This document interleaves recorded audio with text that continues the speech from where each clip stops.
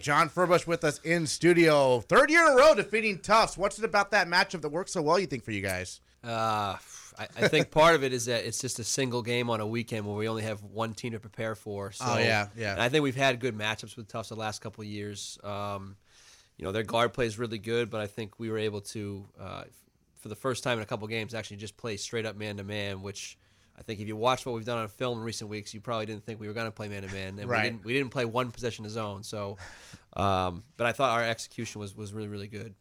Certainly, and Nick Lynch, 20 points in the first. He had half your points in the first half. He did. Then he got the foul trouble, obviously, but you had the boost from your guards in the second half, so you can see it kind of all there, right? Everyone doing their thing. Yeah, I was wondering. So Tufts, some people call it ice, some people call it down on side pick and rolls. They just shut the middle of the floor off. But we knew with a short roll, Lynch would be right at his money spot at the elbow, and we didn't think they were going to leave him open that many times in a row. So we just kept running the same play over and over again, which we've actually had problems doing this year. So just run the same thing twice in a row if it works. Yeah. And he just kept getting loose and made some shots, and obviously they made some adjustments in the second half, and that's when our guards kind of took over. Yeah, so what adjustments did you guys make in response to the fact that Lynch had to go to the bench with the fouls he had accumulated there? Yeah, I thought Kenny stepped up big for us in spot minutes, and it was sort of unknown on even Friday if he was going to be available. He had a little neck injury, and so the adjustment was keep running the same thing, and actually he made a couple jump shots in the first half. Kenny did, and then we just were swinging it and trying to get some more mismatches with our guards. So, we just kind of stuck to our game plan, even though the personnel changed with some foul trouble. Certainly, and Coyne, we talked about this off air, but just has unlimited range. It seems like he can hit it from anywhere. Yeah, he's got crazy range. He's got crazy, and and if he's one of those kids that, as a coach, every time he shoots it, you feel like it's going in, and it's been going in a lot more than it hasn't recently. So that's right. Obviously the name of the game. When you were recruiting him out of Falmouth, what were some things you noticed about him in high school that made him appealing to bring him to Bates, kind of? He had a lot of success in high school. I think he won 1 or 2 state championships. He scored the ball like crazy, but you wonder, is the level of competition he was playing against one that would translate when you get to college, when you're playing against kids that are bigger, faster, stronger. But at some level, I was like, man, this kid's tough, and he makes winning plays, and I don't think it matters who he's playing against. He just has that sort of that neck-up mentality that he's just going to win games. And I think some teams passed on him, but I was all in on this kid once I saw him play at some and he had a good AAU season too outside of the high school season. So I saw him play in a setting that was against some scholarship level kids, and he still had the same type of success. So for me, it was like a no-brainer to get him to Bates. Terrific. And then Jeff Spellman, I mean, what can you say about what he's done? He continues to also pile up assists and rebounds this year as well, right? Yeah, he's a special player. We were talking after the game that it's very rare you see your point guard in NESCAC especially have that, the 16 points, 8 rebounds, 7 assists, especially in a conference game against a team that's really good. He's just quarterbacking us like he hasn't before, and I think he's really coming into his own, getting a good feel for the pace that we're trying to play at, and I think the guys around him had this full trust that, like, hey, Jeff's got the ball where everything slows down, and he's done a really good job recent games with that. And then Cody Greenhalgh, 5 steals. I don't know. What's he doing on defense? He's playing free safety. I mean, he what he does really well is he baits you into throwing the pass. Like, he dictates a lot of the action. He gives you this illusion that, hey, the open pass is right here, but if you throw it, I'm gonna go get it. So his anticipation is really, really good. Now, sometimes he takes some chances and he gets beat on the back cuts, but it wasn't this weekend. Right. He's one of those kids that he just makes big plays when we really need him, and he's just he's a plus athlete. I mean, there's kids on our campus that just can't do the things that he can do. And then you have some other guys that you mix in. We see Hummel out there, we see Mortimer out there. Sometimes they play lots of minutes, sometimes not as many. How do you judge how much to utilize the guys off your bench, kind of? I think a lot of it is who we're playing. Yeah. This weekend that might be different with both Wesleyan and Connor very, very big. And so guys like James and Max will probably have to play a little bit more just because they're bigger guards and they can still shoot it. This weekend we felt that we had a really favorable matchup with the combination of Cody, Coyne, and Spellman, just because those 3 guys can create, they can shoot. They're probably our most dynamic players, but you also have to have a balance of someone that can just space the floor and just straight knock down shots, which Max can do. And then James, he's been battling an injury the last couple of weeks, so I think he's he had a really good practice yesterday, and I think if he continues to improve from a health standpoint, he's going to play a lot more minutes this weekend. Because he's one of those guys who can just all of a sudden drop 20 on you without second thought. When he's 100%, I mean and he's playing as hard as he can. He's a problem for other teams for sure. Terrific. So you mentioned Wesleyan and Connecticut College this weekend, home games, Alumni Gymnasium, and I know Wesleyan's a special matchup because their coach was your coach at Bates, correct? Yes. Tell us about him. Joe Riley, he's my mentor. I played for him at Bates, then I worked for him at Bates for a couple of years, and we talk all the time. And he's doing a great job at Wesleyan. He's got a really good team. They just cracked the top 25 this week, so it's this will be like our third top 25 game in 2 weeks. Right. But yeah, he's an incredible coach, an even better person. So there's an element of probably more for him that it's bittersweet. Like I just want to beat him. I think it's like you want to beat the guy you played for, and where I'm sure he's it's one of those things where he's happy when he wins, but he doesn't want to see me fail. But he also doesn't want to lose himself. So it's just a great game for both of us, and we usually talk a couple times a week. But I'll be surprised if we get on the phone prior to Friday night. You guys did beat them in the NCAA tournament year, I know, during the regular season, right? Yes, yeah, and then they actually beat us in the NESCAC quarterfinal of the playoff. That was our first home loss of the year, and that left us scratching our heads whether or not we were going to get an at-large bid. Right. But thankfully, the body of work we put in place up until that point was strong enough. For sure. Coach, I was going to say, I've asked some of the other coaches, let's say a Friday when you've got Wesleyan coming in on Friday, what's your day look like? Because I was telling the story about not having classes on Friday and waiting for a Friday night football game when I was a coach. Miserable. I was miserable all day. What's your day look like when you got a game Friday night? My personal day? I like to have a routine. I think it's important to have a routine that you go to every day. And I have a quote that nothing goes wrong on game day. And so something may come across your plate that you weren't anticipating, but you have the mentality that, hey, it's game day, everything's good. But I'm a big believer in getting a workout on game day just to get a sweat in, just kind of get your mind off the 3 or 4 times you second guess your plan going into the night.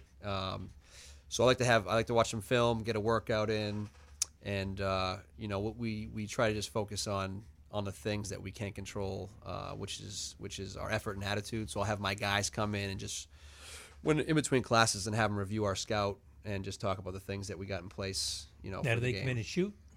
Yeah, they come in and shoot, and I try to tell them like they also have to have the same routine. So if you're shooting every game at a certain time on Friday, don't come in for an extra 2 hours because it's a conference game. Like every game should be treated the same. And I try to get these guys in the mentality that every game is a championship game.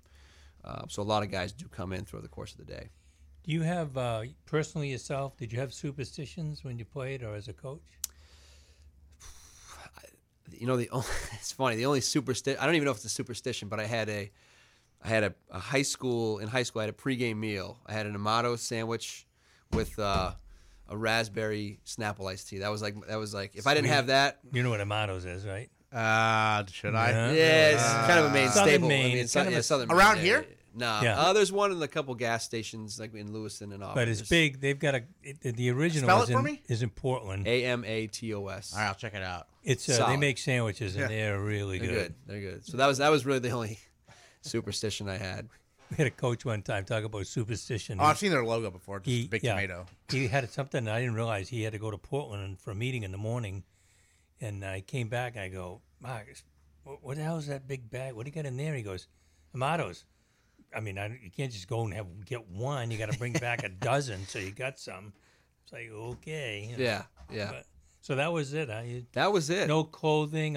If I wore a certain jacket and we won a big game, that I was wearing the same jacket next week. That kind of thing. Well, I'm not gonna lie to you, Coach. This year I've had a couple outfits that have Same brought us sport luck. coat. Oh yeah, there we So go. what I try to do is maybe change up the sock, keep the outfit the same, but go. have a little wrinkle in there. But I've been pretty consistent. At least the last 5 or 6 games, I've been dressed very similarly. So hopefully I'll continue that trend this weekend. I've noticed, throughout this month of January, you only had the one non-conference game against Thomas. That's different from like the women's team, which is playing a bunch of non-conference games. How do you go about scheduling this? Because I know it's a very home-heavy schedule. Do you like to just have the guys stay at home and not have to worry about midweek games, or? Well, yeah, I think it's an imperfect science to get the right non-league scheduling, and a lot of it is as other conferences change. Like for example, I think the GNAC, the conference that St. Joseph, Maine is in. Mm-hmm. I think they've expanded their teams, so they're limited with what they can do for dates, and ours is pretty consistent. So as other conferences change, teams will call us up in April and May and say, hey, I know we played last year November 25th, but any chance you can play February 1st? And it's like, oh man, so there's really no consistency to when we're going to play non-league teams. So I've gone back and forth. There's some years where I love having that midweek game, so you don't have to practice 5 days in a row. Yeah. Where these guys have been doing that since September, and they're so sick of going against each other that they want those fresh opponents. Yeah. But at the same token, I like it right now because we can spend a lot of time on what we need to do now that we're healthy. So, because we're still getting back into our flow with Coyne in the mix, and he's only had, realistically, 10, maybe 11 practices. So this is going to help us get our rhythm and flow this week. So that's coach to coach for the non-league stuff? Yeah, the conference stuff is scripted, however many years out. But yeah, I'll be surprised if all the non-league teams we play this year will still want to play us next year. I mean, we'll probably get one or two teams will drop us because there's been some new coaches that I think they're trying to create their own schedule as well. But I mean, for me, it's like we should be playing all the D3 main teams. It's easy, absolutely, to travel, financially, it's just it's a great thing. And so, hopefully we can have that consistency because that's really. It's a pain in the butt to do that. Schedule 14 non-league games. I don't know that any other conferences that have to do that. They maybe have to do 8 to 10, but finding 14 other teams to play, especially when there's this sort of the NESCAC tag on us, like, oh, we don't want to play a NESCAC team, and the reality is like, why wouldn't they? Just because the level of competition. I'm like, this is like a good thing for everybody here. Yeah. Well, plus they got nothing to lose. Nothing to lose. If they lose, everybody goes, well, it's an SCAT school. If they win, it's like, whoa, this is great. Yeah, it helps you with your strength of schedule. We got Thomas College's best shot, it seemed like, right? They threw a haymaker at us. Yeah. Holy moly. That day after you told us, it could be, I kept watching and going, oh my God, it's much closer than we thought. I was drawing a play in the timeout at the end of the game, and I was like, wow, like this is a good team we just ran into. And I think they actually won. They might have beat Farmington the other day, and I think Farmington's actually got a pretty good record. So they're tough out for sure. Yeah, you guys have Farmington in February and Southern Maine as well. A game they got rescheduled because I know postponement and everything. So which is rare. That that's more of a institutional policy for like risk management. Right. Like in the past, we've gone on the road when we maybe probably shouldn't have. Gone through like blizzards. Yeah. But it's just when you postpone games in the Northeast, you run the risk of not getting them back. Right. Like if it's not that bad and you have a coach bus with a driver and, You're going. Yeah. So, you're Mainer. You're a Patriots fan or no? I am. Yeah. I think I'm a just football fan in general. But if if you put me in a corner now and said, who's your football team? I'd pick I would have always said the Patriots. Yeah. But so yes, to answer your question, I'm a Patriots fan. Yeah. So I assume you watched the championship game and everything. I did. Well, we've been asking everyone their thoughts on it and whatnot, and how they did. Epic game there at that. Yeah, the second that we got the ball, I just right. I almost turned it off. Like, this is like, what's the point even watching this? I've been watching this since Brady's been in the league. Yeah. Of course, I watched the whole thing and it was great. And what for me was really entertaining was just to see how giddy he was in the post-game stuff. He was just so he said that on the air. He seemed so I've never cheerful. seen him so happy. It's like, we're going to the Super Bowl. What was your question again? Like, who cares? And I think F this, F that. We never hear anything like that. It was regular guy. I know, and it's amazing. We try to find clips like that for our team. Like, look at how excited, happy, emotional people are when they win because it's really hard to win. Yeah, and so. We try to get guys to understand that like what we're trying to do is not easy. Think about it. Like he's done this how many times, and he's still so excited about it. Yeah, it's the reason we keep score. Right. No, that's right. It's America. I also think like the Patriots, have a reputation for being, a little robotic, a little bit, Belichick, all business kind of reputation at least, and so it's nice to see a little bit of except when emotion. when they interview Patriots players about what happens when we're not there, right? Supposedly, they it's very say fun. he's got a pretty good sense of humor. Yeah. I mean, I'm not saying they're yakking it up in practice, but I mean, he's fun. He understands with a sense of humor. When he comes on and says, snap face, and he's dumping on himself there, but Right. he knows what all those things are. Come on, he went to Wesleyan. Yeah, I know, right? He's a NESCAT guy. Yeah. Do you watch other coaches in other sports for any, in terms of to build your coaching in terms of what they do a little bit, or is you stick kind of the other basketball coaches? Yeah, I tend to stick with basketball. One of my good friends from Bates actually who didn't play because he got hurt. He's a director of ops at Colorado, and so I do follow those guys, quite a bit, and I've got to know their staff well, and so I do try to watch them when I can. And it's nice because they're on the West Coast, so even if I get home late from a practice, I can still tune in and watch them play a little bit. Mm-hmm. So I do follow those guys, but I mean, I just think the Division III model isn't really set up for like a ton of time unless you're going online and watching things that have been recorded or whatever. Like watching anything live is a tricky thing for me. Yeah. I was amazed, and I think I've told you this before. My wife's a coach, not anymore, but was a coach and a really good one. Both field hockey and ice hockey, softball. She coached everything. But I asked Peter Casares the same question about what do you do on a Friday when you got to meet Friday night, and what do your kids do? And he said something, honestly, that shocked me. When I told my wife, she went, no, I wouldn't. Yeah, that makes sense to me. He said he would expect, he didn't demand, but he expects his kids to come to the pool on Friday with a big meet on Friday night, 7 o'clock, and come in for an hour and work their ever-loving butt off, go just as fast as they can possibly go. And I'm thinking, what? I said, if you asked me to do that as an athlete, I'd say, Coach, you're crazy. What are you talking about? And he said, I want their nervous system and everything to just be on high alert. He said, they're in shape. He says, they go back, they take a shower, take a quick nap. They feel like $1 million. Yeah. He said, I want their system cranked up, ready to go. And I'm thinking, wow. And I don't know. Yeah. hopefully we're not under attack. Something's making noises over here. I couldn't tell you. It sounds like a weather That's not a sign that ever test. welcomes. It's a is test welcome of some sort of sound. system. Yeah, thank you very Go much. ahead. Sorry. Anyway, I was surprised at that. Yeah. I would have expected, if you asked me what was a football, I'd come down, get a couple balls. I mean, I've done that. And just throw the ball early Saturday morning a little bit, get my shoulder loosened up, and I would never be sprinting anywhere. Right. I said, I asked him, what would you do in football? I said, would you lift weights? He said, no, but I do something explosive. In other words, if the lineman, I do something where, boom, they're really pounding something, not a lot, but half hour just going for it. Yeah. And it surprised me a little bit. I guess I hadn't thought about that. Now it depends on the sport. You're not doing something. What are you going to do in baseball? And basketball is shooting the. What are you going to do? Yeah. Yeah, you can go and put the ladder down and really work on your footwork. But okay, but it's different. I don't know. We have our expectation of our guys that are not gonna be in the rotation is that you have to get like a really big workout on game days, because if you don't, then you lose another day. So we have anyone that's sort of outside of our 10, 11 guys that play, like game days for you are still like, you're coming in and getting a big workout.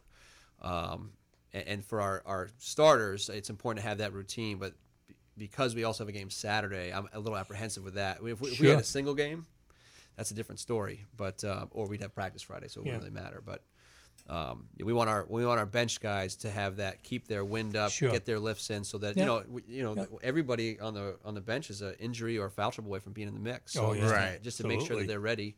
And it may not be today; it might be in February when we need you. I've always said that's one of the keys for me is developing the depth and the old next man up philosophy. You got to be ready. Like you say, if somebody comes down after jumping, steps on a foot.